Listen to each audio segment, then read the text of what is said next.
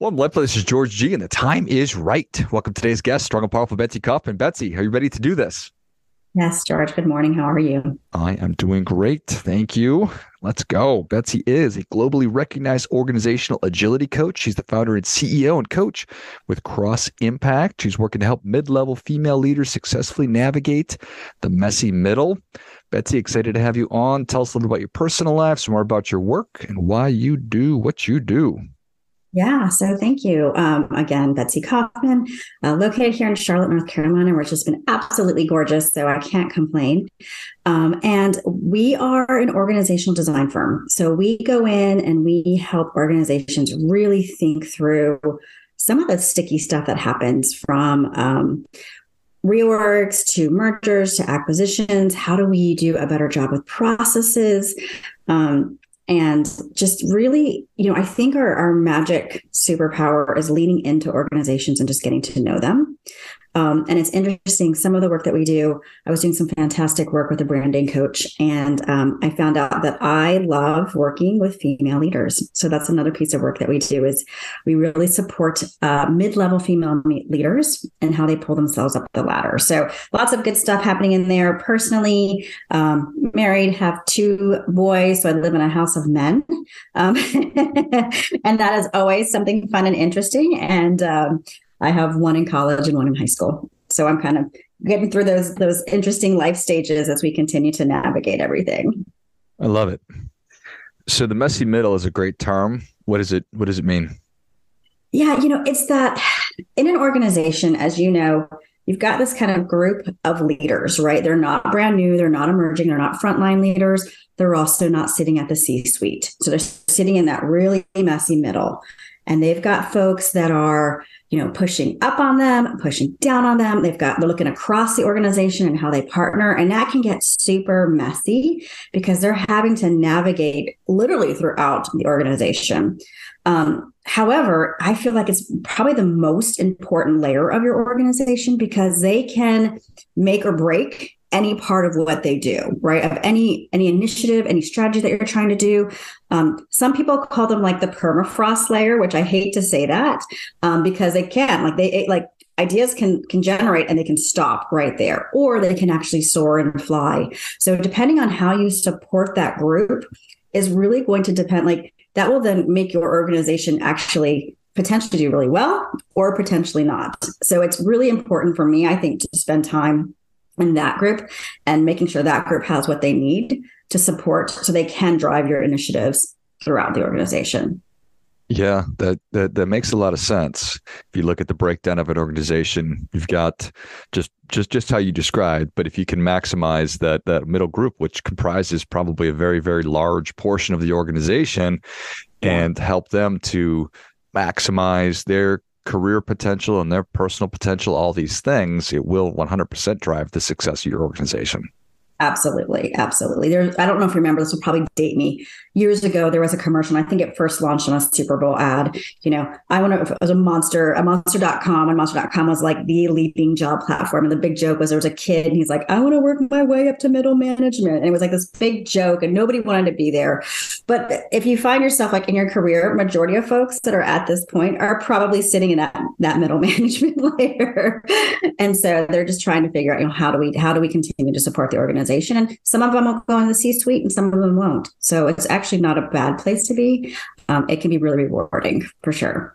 Yeah, certainly. Just because, somebody might think, well, everybody wants to be, in that C-suite, but that's not necessarily true. There's probably plenty of people who are happy doing what they're doing. Exactly. And there's, it's again, it kind of gets smaller as you get up to that C-suite, right?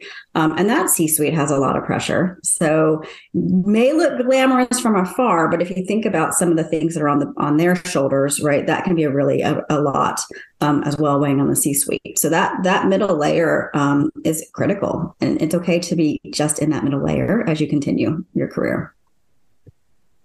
So how do you do it? It seems that you talked about leaning in and getting to know the organization. It seems like if I want to know if George or Betsy, who's in that messy middle, if they're I need to know what they really want, and am I able to how do I do that with everybody? Yeah. It's interesting. We have been super successful, even in this time of, virtual and we're not in person. In person is a little bit easier because you can go and sit in meetings and read body language and really get to understand the dynamics of a culture of an organization. But we've been successful to continue to stay and work in that place. So we get to know really what's happening, right? We meet with key players, we'll observe meetings. And then we'll start to really help them think about, hey, I see this group of folks and they're really good at what they do over here. We thought about bringing this other group of folks together and making them a team. Or this is where we're having a little bit of, I can see there's some friction happening, or maybe a lot of friction, right?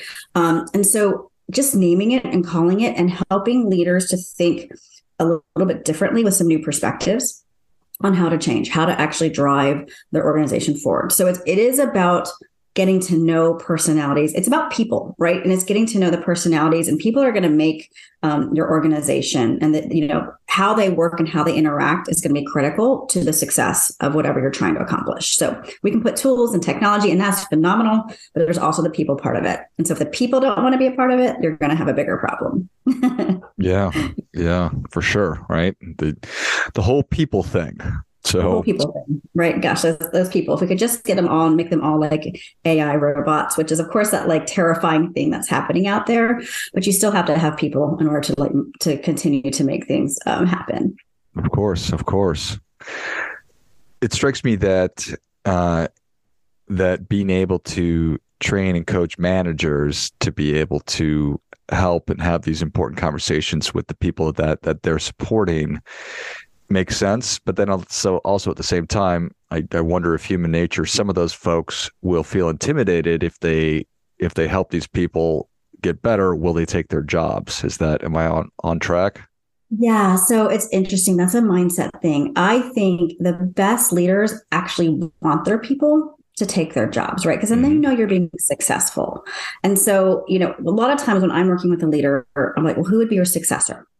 And if they're like, I don't have anybody, there's nobody that can do this, that's actually a problem and a big red flag. Like, okay, then you're going to be stuck in your role forever, or, until you decide that you want to leave. And you really don't want that. It's okay to go lateral and go horizontal, or even go up, right? Go vertical. But you want to make sure that your folks are actually as well growing and learning in order to keep them working and satisfied, or they're going to leave the organization. And then you're going to have bigger problems trying to replace them. So the best leaders have a successor. They may have multiple successors, and they're actually hoping that they'll take their job so that they can move on to something else, or they can go work on something else. Because then that's a sign of a true leader in my mind, is when they are able to identify that talent and continue to support it and pull their folks up the ladder as well. That makes a lot of sense. So the unique challenges and opportunities of you said that you like to work with female leaders. What are some of those unique challenges and opportunities different than males? Yeah. So, one, we're seeing a lot of women leave the workforce. And I don't know if that's pandemic related. I mean, they say it is pandemic related, and all the things that are on a female's plate, if they have a family, if they're working full time, they're also having to homeschool. And so we see a lot of women who have left the workforce, and there's actually now becoming a huge gap in male versus female sitting in that corporate space. So women tend to take on a lot more responsibility, both at home and at work. And it comes to a point where it's like we're seeing a lot of burnout happening. So that's part of it. Part of it is supporting women in how to balance and how to actually, show up and lead from a position of strength as well as balance, and not have that burnout. So that's part of what we're seeing. We're also seeing, sometimes women can feel intimidated when they're sitting in a room full of men. It's all about the dynamics and how they work together. And so we help to support them, how to show up, how to have great conversations, how to, to speak with conviction. And so those are some of the challenges that we see that females face in the workforce. If you've got a male dominated leadership team, a woman may feel intimidated as well. How do I start to make a mark here? How do I start to navigate? So it's really trying to make sure that we've got a balance of genders that are sitting at the table together and having really good conversation. Yeah, certainly. That would be, I think that anytime you are in a minority, whatever it might be, if you are Right. Correct. unique Correct. to the other people, that could certainly be intimidating and can be uncomfortable, particularly if I've never done it before. Right. Um, so being able to help coach the individual and then as well work with the other people to, Yeah. sort of make them aware of it. And how do you think about that? Yeah, it's interesting. So there's this term that women use, and I'm sure you probably heard it called mansplaining, right? And Sure. it's funny because I never really encountered it until maybe relatively recently. And I was in a meeting and I was talking to somebody, and there was a gentleman there, and he was just kind of talking down to me. And all of a sudden I got this weird like gut, like what's happening here? Right. And I just stopped and I kind of recoiled a little bit. I'm like, what's going on here? Okay. So I can either like leave or I can like fight or like what am I going to do here? And when the conversation was over and I reflected on it, I'm like, oh my goodness, I think he just felt the need to like have to explain to me, like I didn't understand or I didn't hear it. And so that's becoming this like it's not new, but it's a term out there. And I don't usually use that as a thing like, oh, whatever. But when it happens, it's a trigger.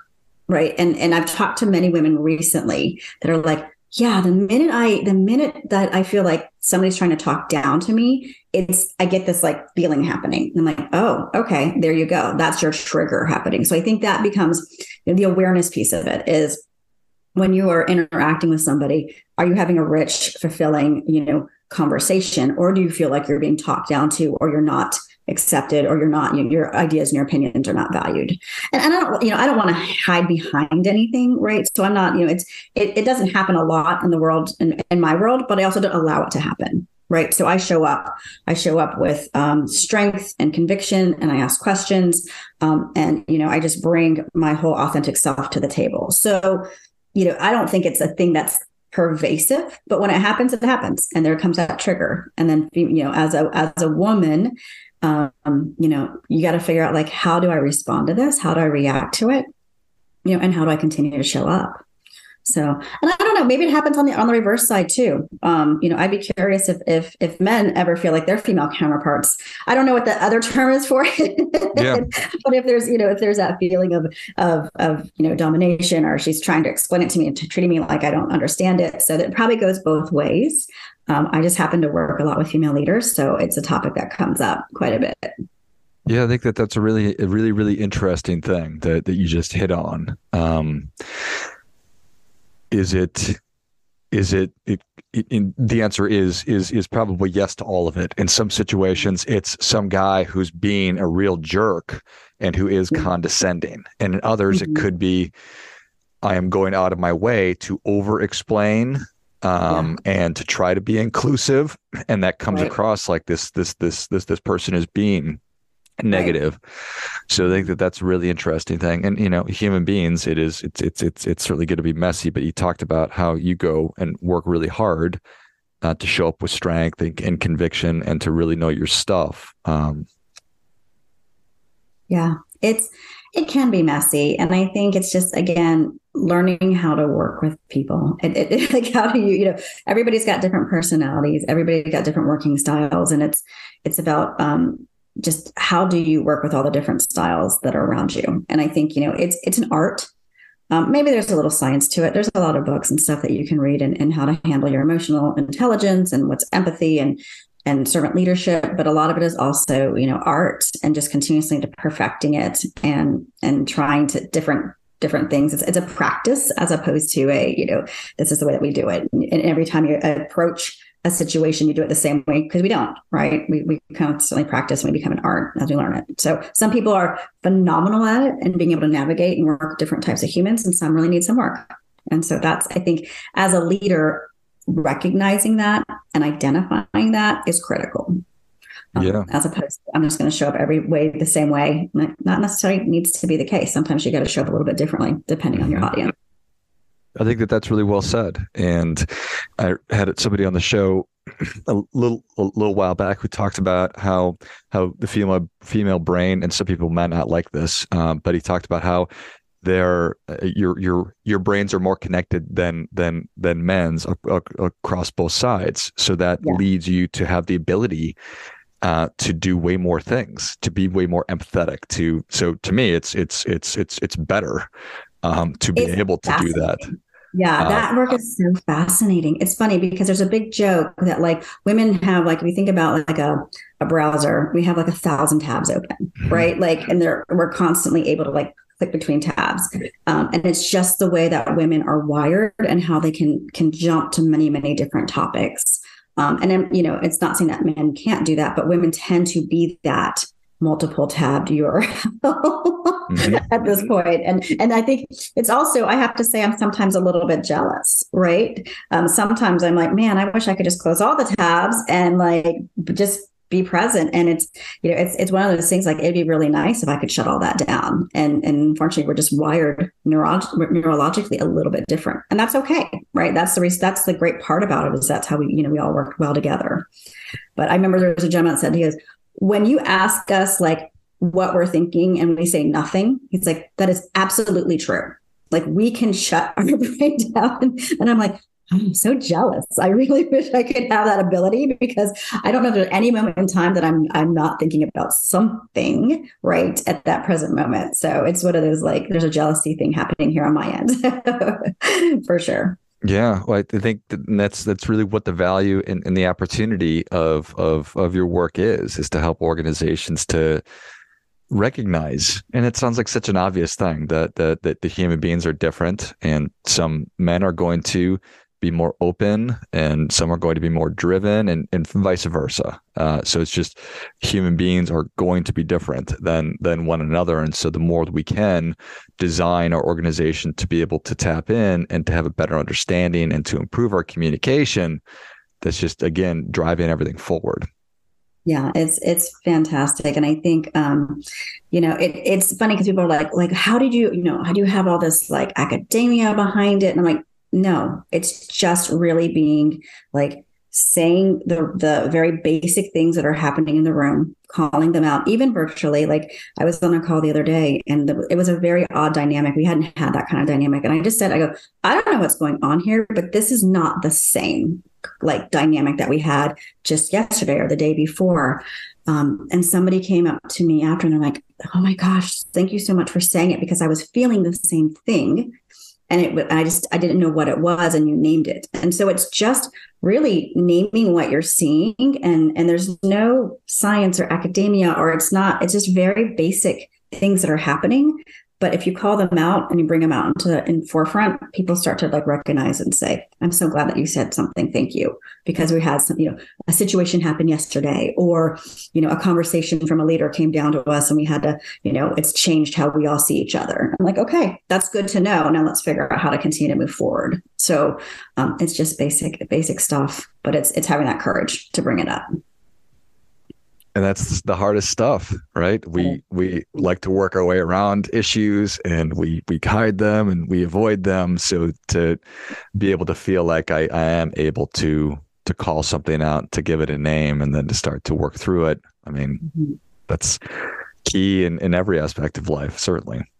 Yeah, definitely. So interesting stuff, fun stuff, Yeah, no doubt. complex stuff, but also I think very much needed in today's working world, because there are so many complexities, and we're all like navigating even more so than we did prior to 2020. Right, we've got a lot of complexities that are now front and center that we didn't have 3 years ago. Yeah, it's a real shame and it's sad and terrible to realize that women are leading the workforce. It's like we made all these gains and more women coming into the business world and other aspects of life, and to then start going backwards. Hopefully we're able to, and I'm sure that we will be able to right the ship and fix that trend, but it's not going to happen automatically.